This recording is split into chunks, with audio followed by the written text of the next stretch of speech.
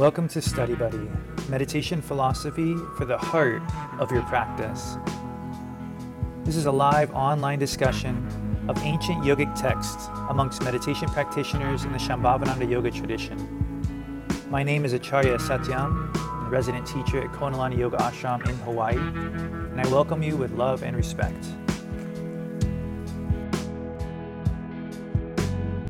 Thank you everyone for being here, but special shout out to Bob. Bob has been having some health stuff and he's still here with a big smile on his face.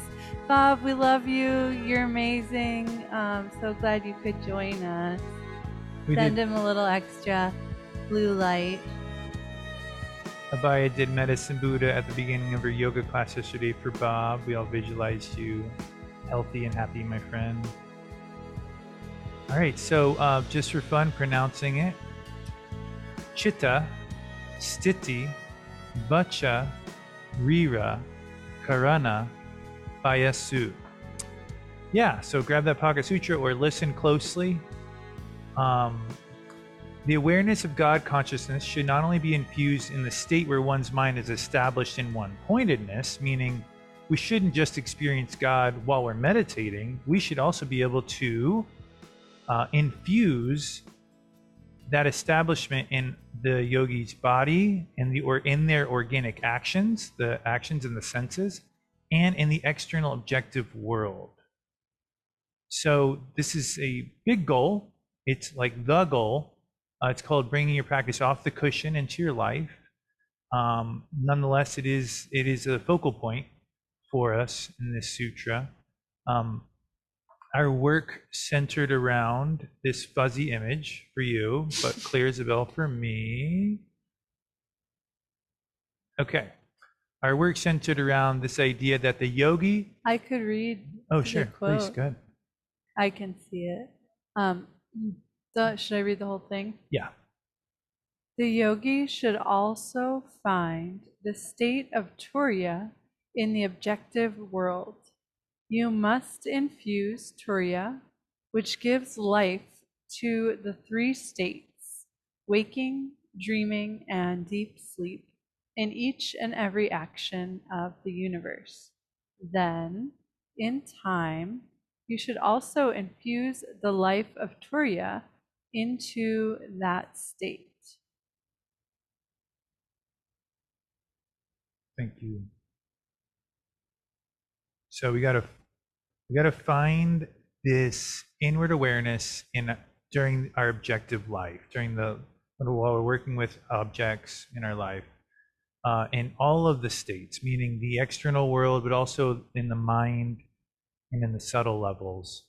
And it says in each and every action.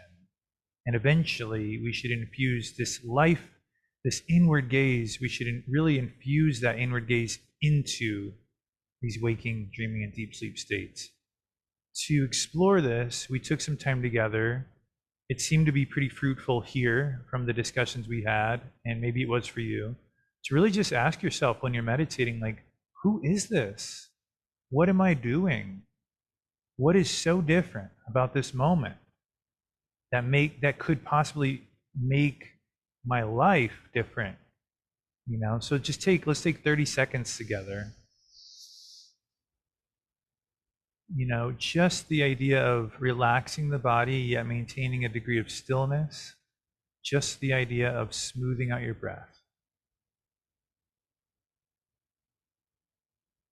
You might not be in a deep state of meditation right now, but there's something different about you.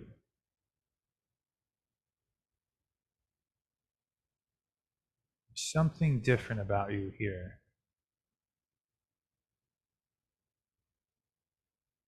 And try to feel what's different. Don't just think about it. Try to be with what's different.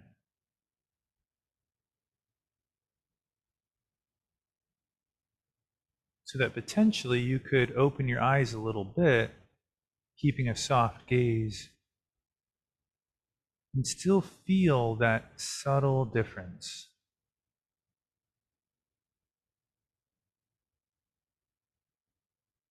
So essentially, that's our work, especially in our tradition, Shambhavananda Yoga. It's the essence of the word Shambhavi, Shambhava, the inward gaze amidst the outward world.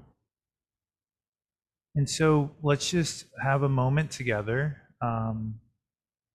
Any comments or questions about this focal point, or about this the direction that we're starting in the sutra?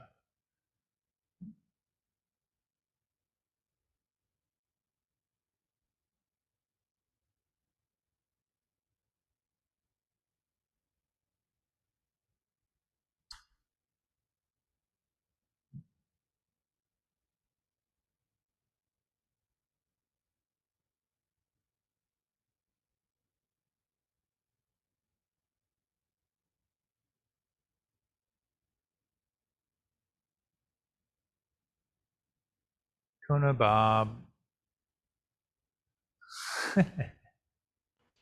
Go for it, and I'm gonna unspotlight so that you'll see Bob as he talks. Go for it, Bob. All right. I was just thinking that um, if it's not super clear to you right now, remember you've got plenty of years ahead of you to practice. And I can say for myself that even though this would have very much made me, it would have made me kind of anxious if I had heard this 20 years ago, because I would think, oh, I'm doing something wrong, or I maybe don't understand, or maybe something will become clear later. But after doing it for more years, it's no longer a confusion, and I'm not thinking about it. It's just watching Baba all these years, watching my own reaction to the world after all these years, has just made it where, by golly, they were telling the truth all this time.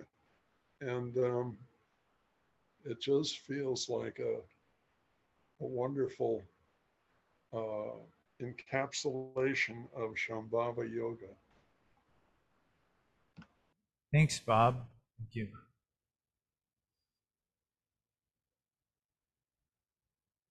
Yeah, I think that's a really good point.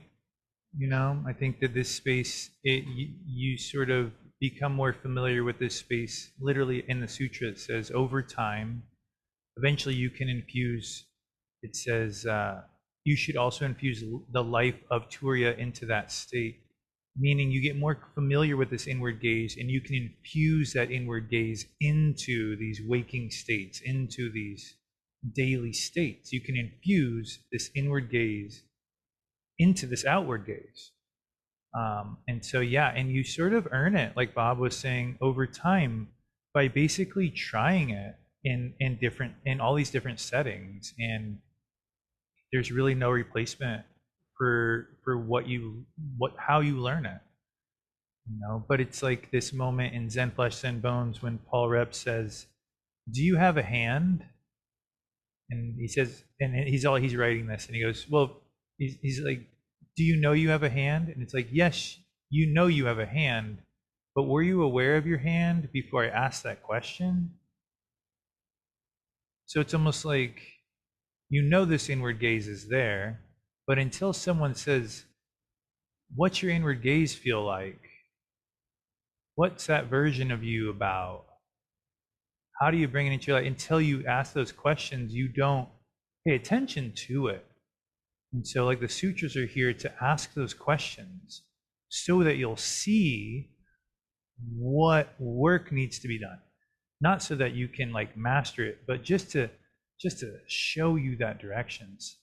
So thanks, Bob, for bringing up that sort of effort over time quality to this. It has to start somewhere. The sutras are here to get the ball rolling for all of us. at many different levels.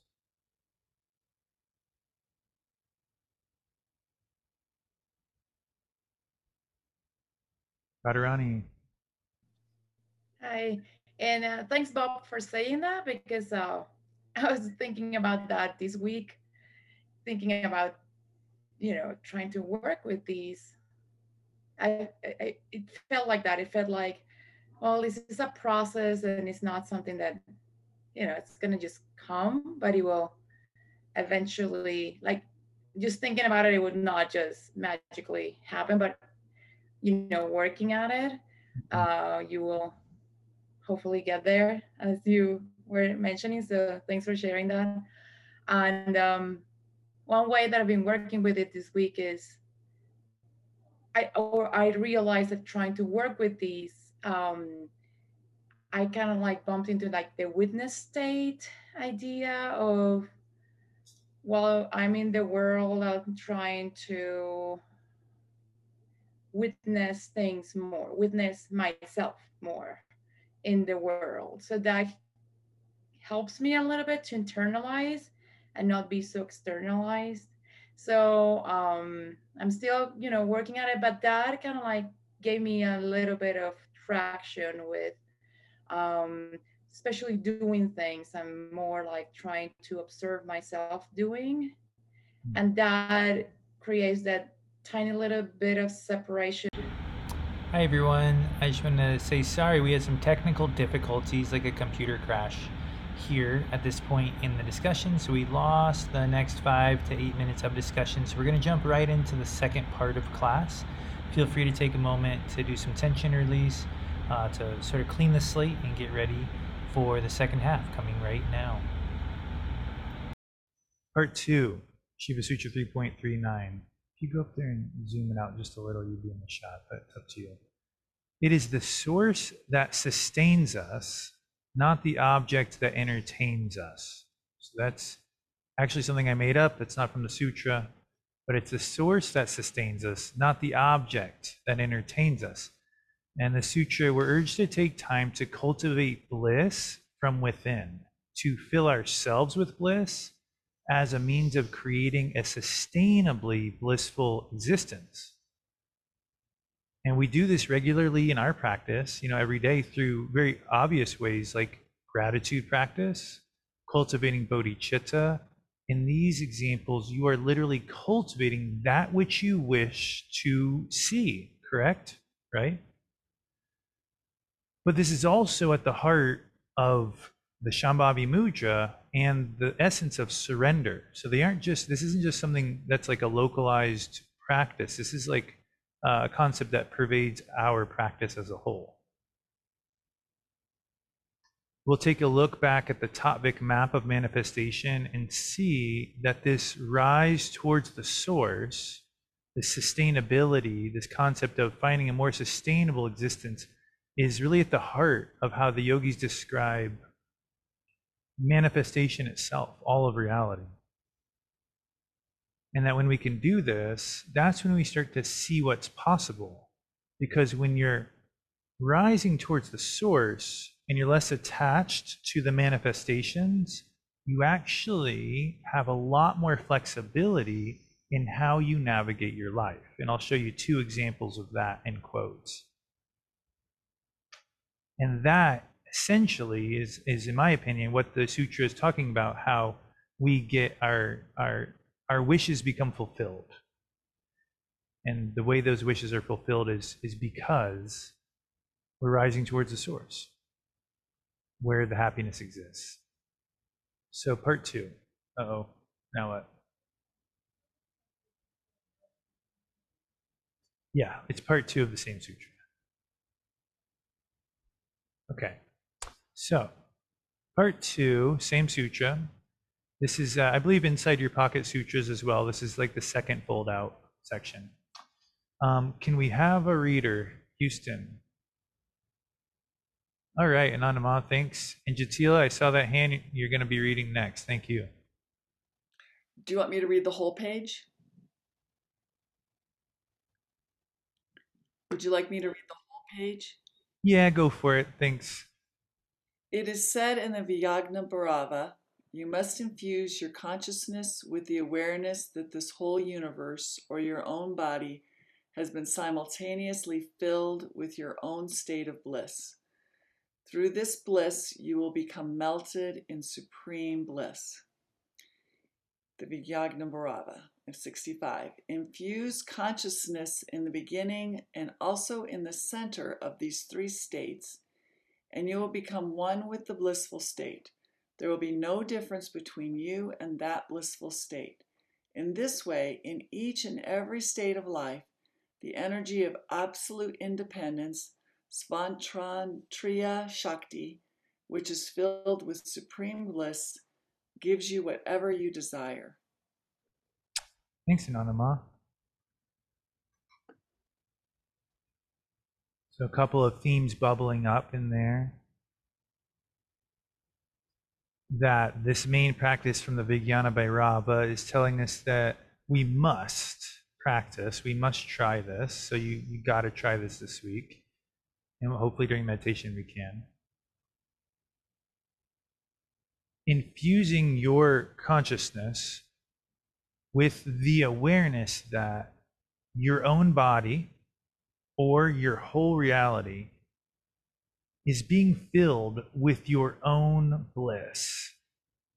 Think about gratitude practice. What are you doing in gratitude practice?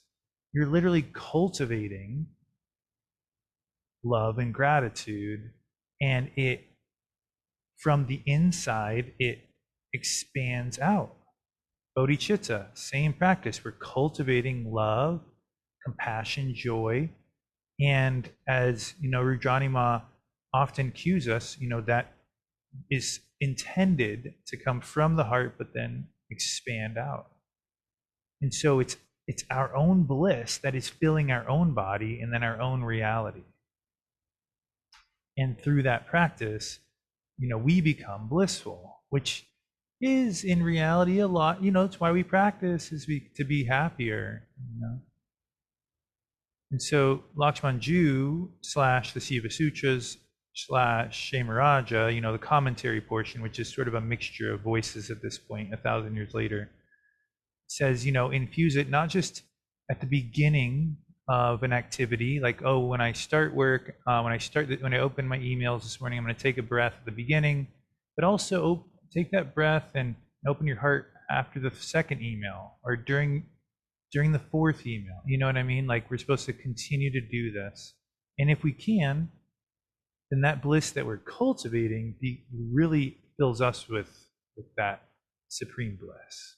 And that eventually yields what we're really desiring in our daily life, which is happiness. Any questions or comments about that section? Bob? I don't remember where, but there's, I think in one of the videos or somewhere where Rudy says, practice being happy. And after a while, you'll suddenly realize you are happy. And that's exactly what you just read. In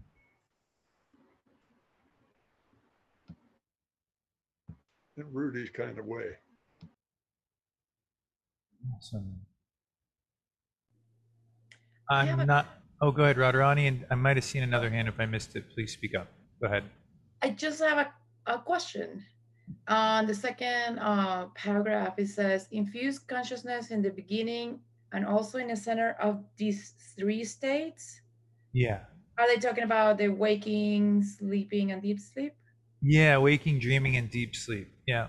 And dreaming could also mean in your thoughts, so infuse it when you're interacting with your world out here. Infuse it when you're like thinking and problem solving, when you're in the mind world. Or also, and this is almost impossible to explain, and I hope one day to be able to explain it from an experience, but infuse it also into that space of the void, which is, I don't know how to say that or not necessarily do that yet, but it's trying to say, like, at every subtle level that you call reality, try to infuse this experience which is what we do when we start at the heart, and we really try to feel more and more deeply. I think that's what we're doing. Dharma. It says this whole universe or your own body. Yeah. It's either everything or just your little self. So is it both, or is our body the whole universe? Yeah, I think it's two different starting points. That's how I interpret it when I was practicing it. I was like, when I practice gratitude, I practice starting to fill my own body until it overflows, my own heart, the space I call myself, or even the space I call the room I'm in. And then it feels like I can entertain that larger scope. So for me, it was just stepping stones on the same practice.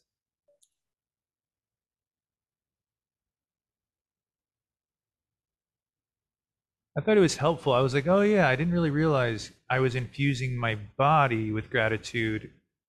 I didn't really realize that. And I was like, oh, and then it goes out a little bit bigger. So, any other questions or comments on this one? Or this portion? We have a little bit more to go. All right, we're gonna go. Just so that we can jump into like one more level to this.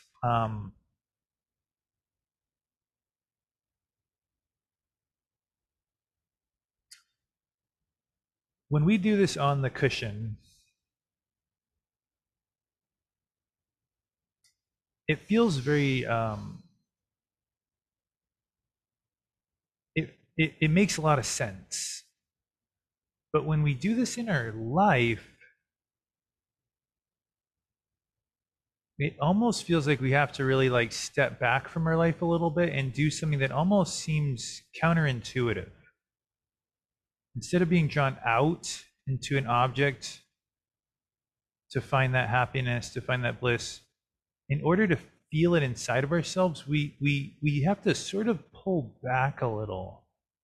And the mind at first says, oh, that means pushing away the object. And we just know that's not the case. Surrender is not rejecting.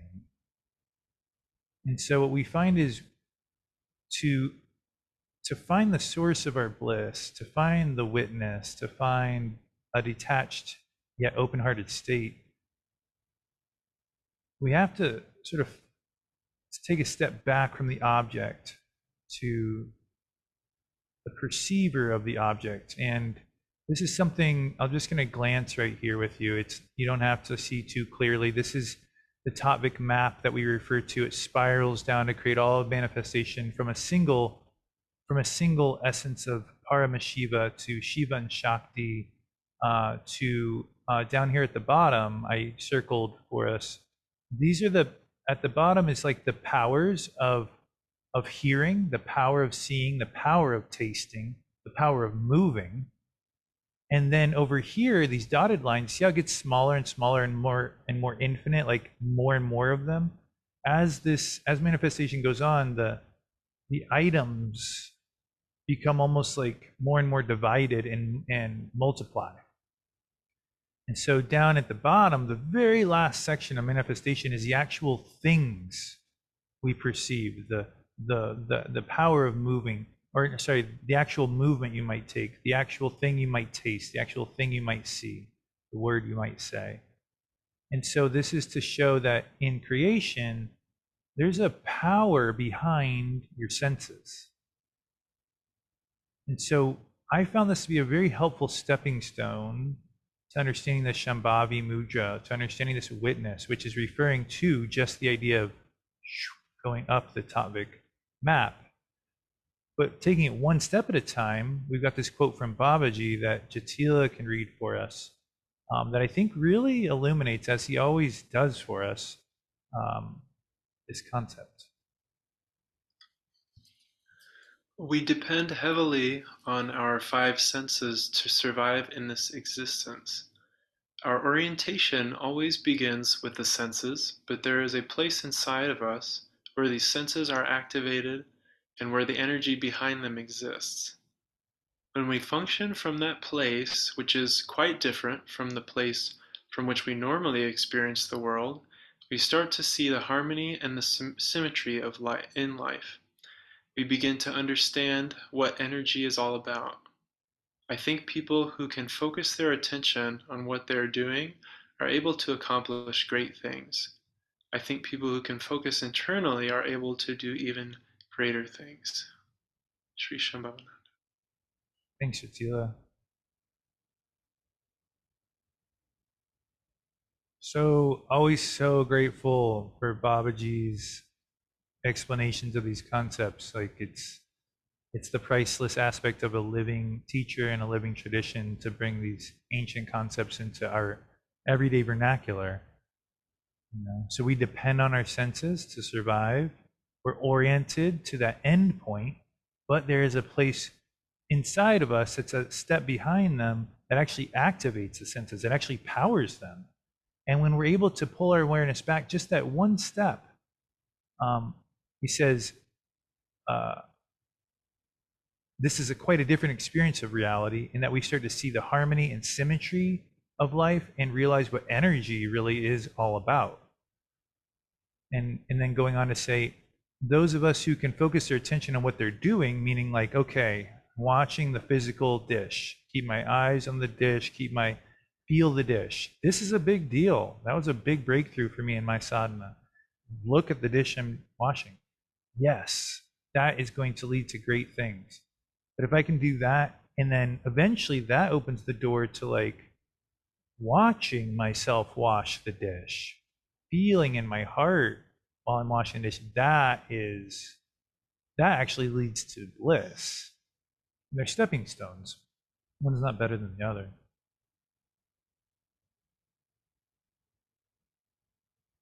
Any questions or comments on this passage?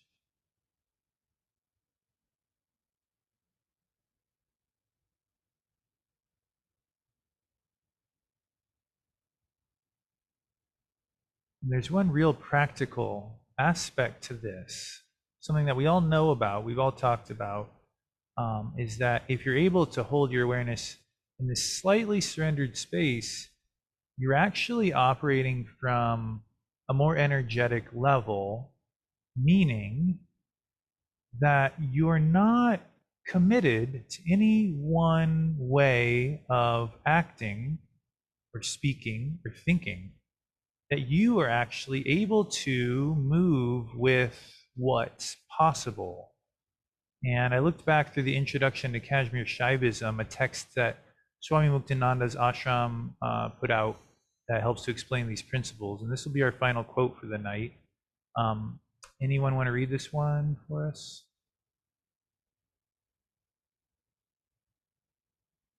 All right. Charlotte here at Konalani is going to read it.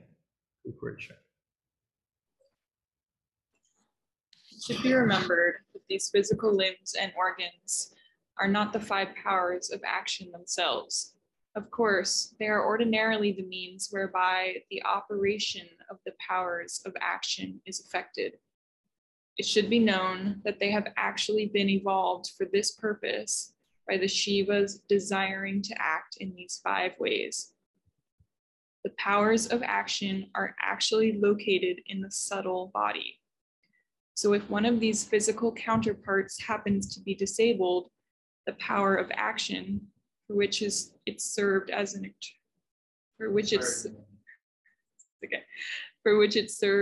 external means may still find some other way of accomplishing its task. If, for instance, the feet are disabled, the power of locomotion, which is a super physical power, may find some alternate means to enable the person to move about.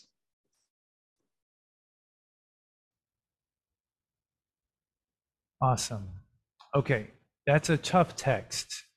We use it sparingly, but it's critical for certain understandings, especially when it comes to the tattvas. They really help with the tattvas. And so this section for me was all about that one part in the bold, basically saying that we are bringing our attention to our subtle body when we are surrendering a little bit and pulling back away from the object a little and trying to feel, where is this coming from? Where are my words coming from? Where are my actions coming from? Where is this joy coming from? And when we can do that, we see what's possible, like Babaji's always saying.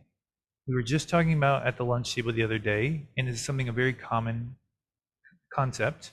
You lose one sense, and that energy naturally infuses and radiates through all your other senses, heightening them. It's incredible it's unknowable what's possible. And so it's like, what? So we've got this like reservoir of awareness that's powering our senses.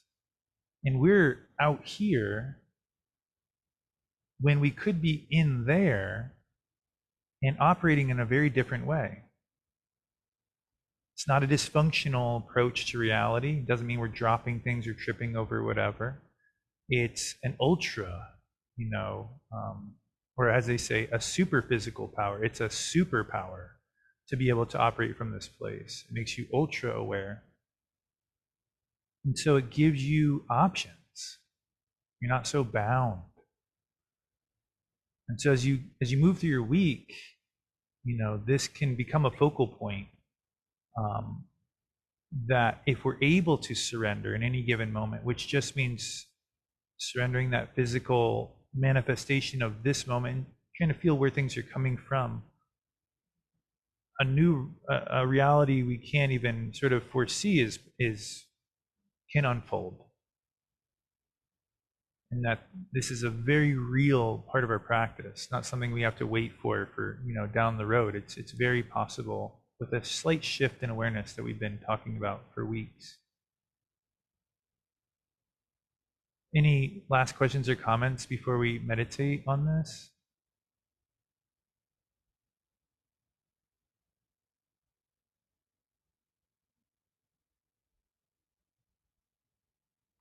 All right. So let's do a super physical meditation.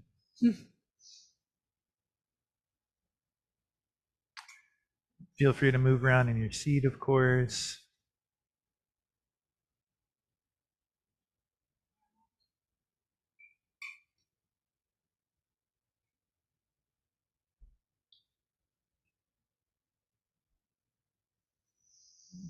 And actually, while you're there, make sure that you're able to, and you're welcome to face away from the screen if this would help. If we open our eyes, or if you choose to do open-eyed meditation due to the guidance, that you're actually like lined up with something you would like to, have your eyes open towards, like a shrine nearby, a murti, a photo, or white wall, physical, something beautiful. I'm going to take a moment at first to let the eyes close and the jaw soften, teeth barely touching, the tongue just sort of glides up to the roof of the mouth very gently, helping you to rise up through the spine.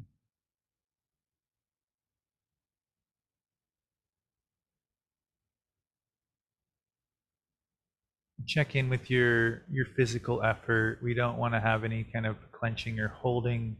So sometimes it's like, go ahead and generate that lift and then let yourself sort of rest down from it 10% or 20% and see if it's more sustainable.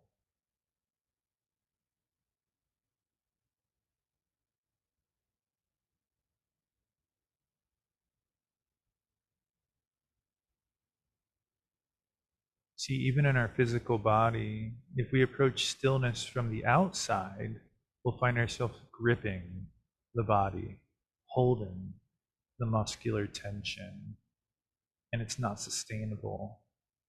We might be able to get away with it for a while, but eventually we have to take a step back and feel, where does stillness of the body come from? And just let yourself glide a little in the spine, very subtle gliding. And ask yourself, what's moving me right now? I know the movement I'm doing. That's pretty obvious, but like what's moving me? And try to zoom out and feel the movement as if you were watching it.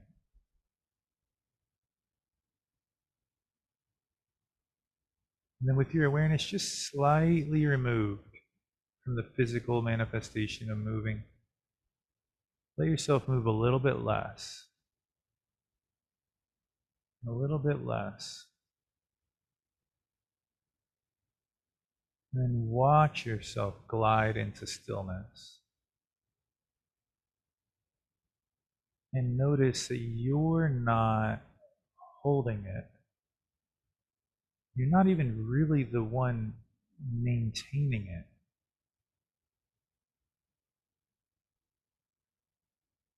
Your body is doing it, doing all of it.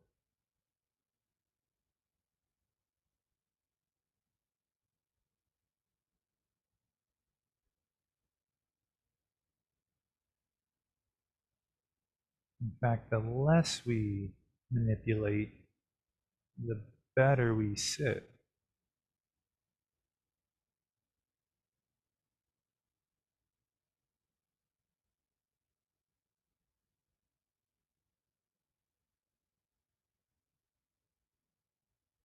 You can swallow to release any tension in the throat.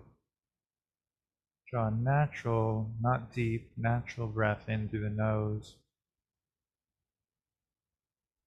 And then a natural exhale, allowing it to complete itself without clipping it. And continue with that. And here we are working with the manifestation level of the breath, the inhale, the exhale, the thing itself, the final tattva.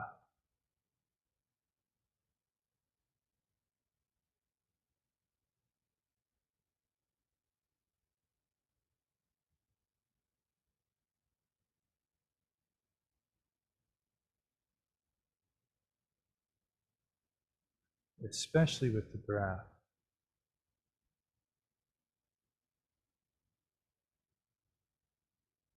You're not really doing it. You can smooth it. It's really hard not to push or pull it, and that's okay.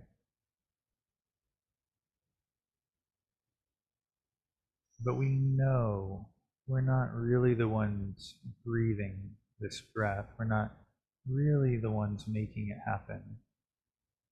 This small self of us.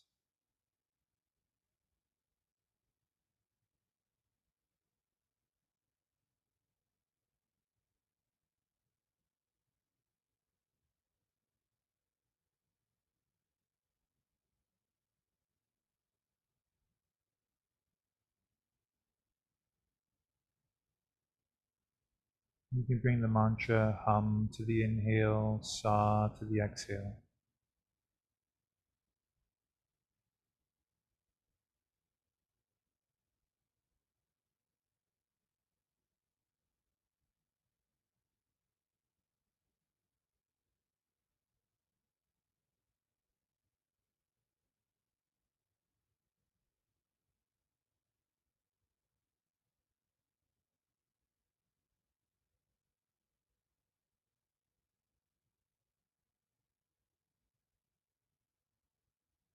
Just like with our body, if we can relax a little bit.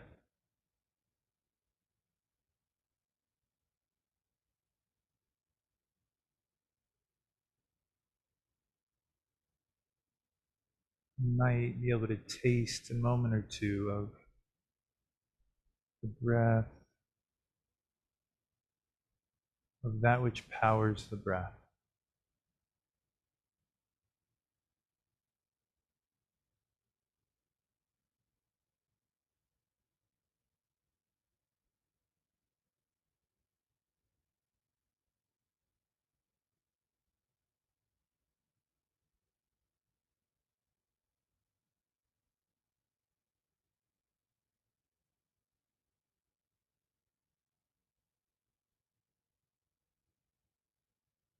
Hamsa means I am that.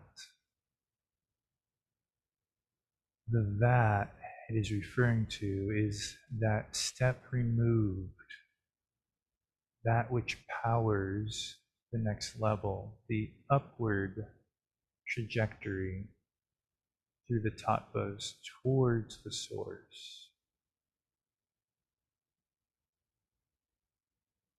Yes, we are this inhale and this exhale, but we are also something more subtle than it.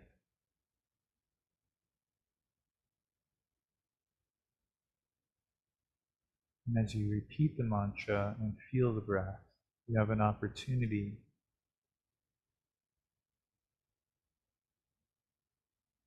to experience this subtle level.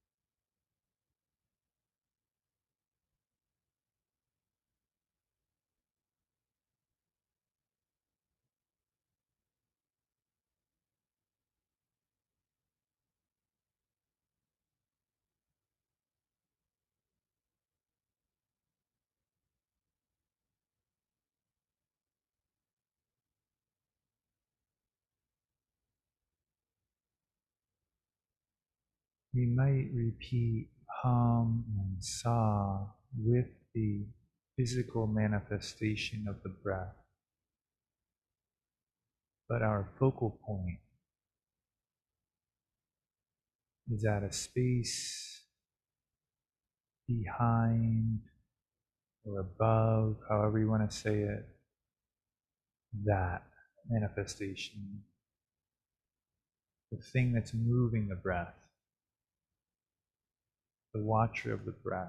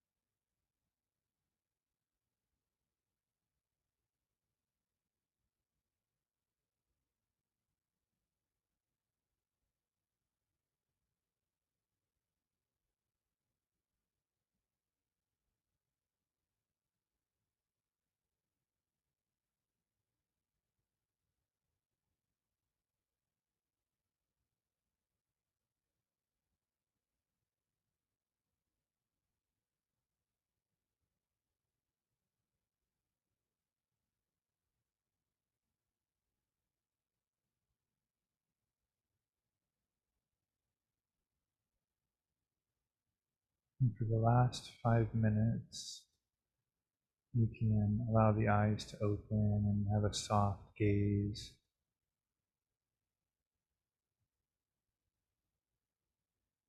infusing your external life with this inward gaze.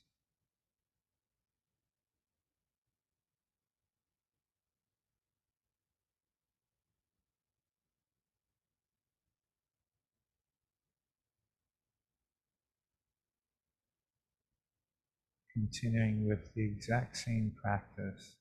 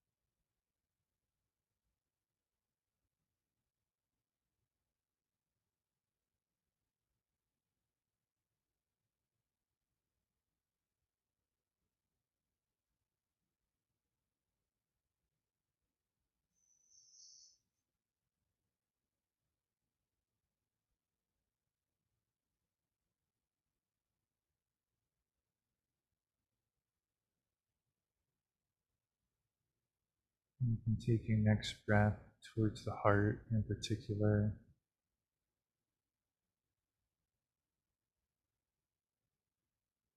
And as you inhale, try to feel that reservoir.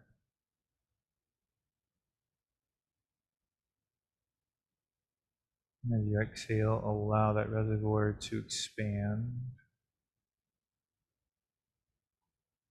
naturally without pushing or pulling, if possible.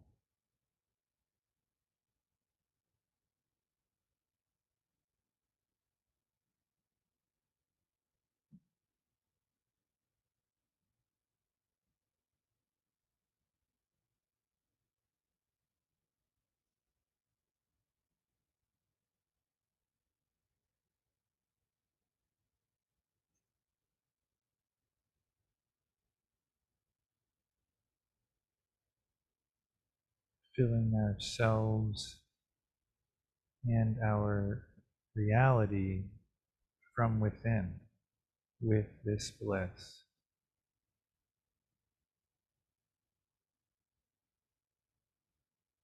It's in there. It's the highest tattva. You just have to almost reach through.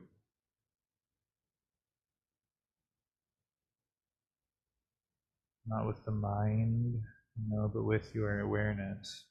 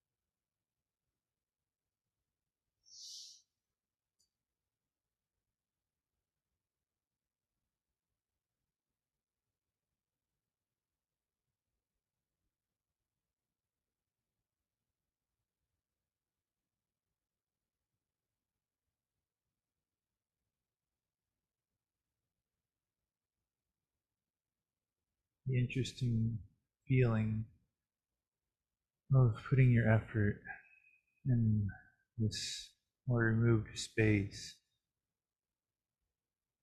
Sort of like how Rudy said, the heart can expand infinitely.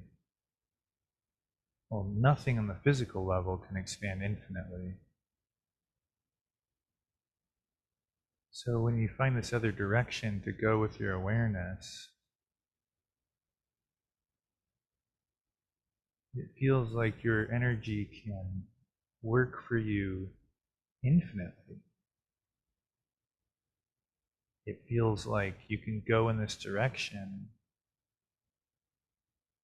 with everything forever. You can just go in this slightly different direction and it doesn't end. And just imagine it right there at the heart with this last breath or two. You don't have to breathe hard to do it. You just have to breathe inwardly,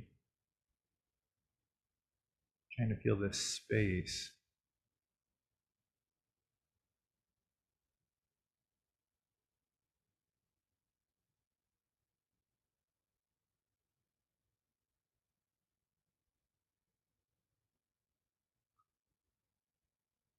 So this is a direction. It's not a metaphor, right? It's somewhere we can really put our energy. So for the next week or so, have fun with it. Play with it in different settings, trying to find the source of what you're tasting, the source of what you're saying. As you're saying it, even while you're moving, the source of how you're moving. That's what we do in yoga. Tuesdays online, that's like a big part of our yoga practice. So, namaste, everyone. Thanks for your attention and awareness today. Hope you have a great weekend. See you next week.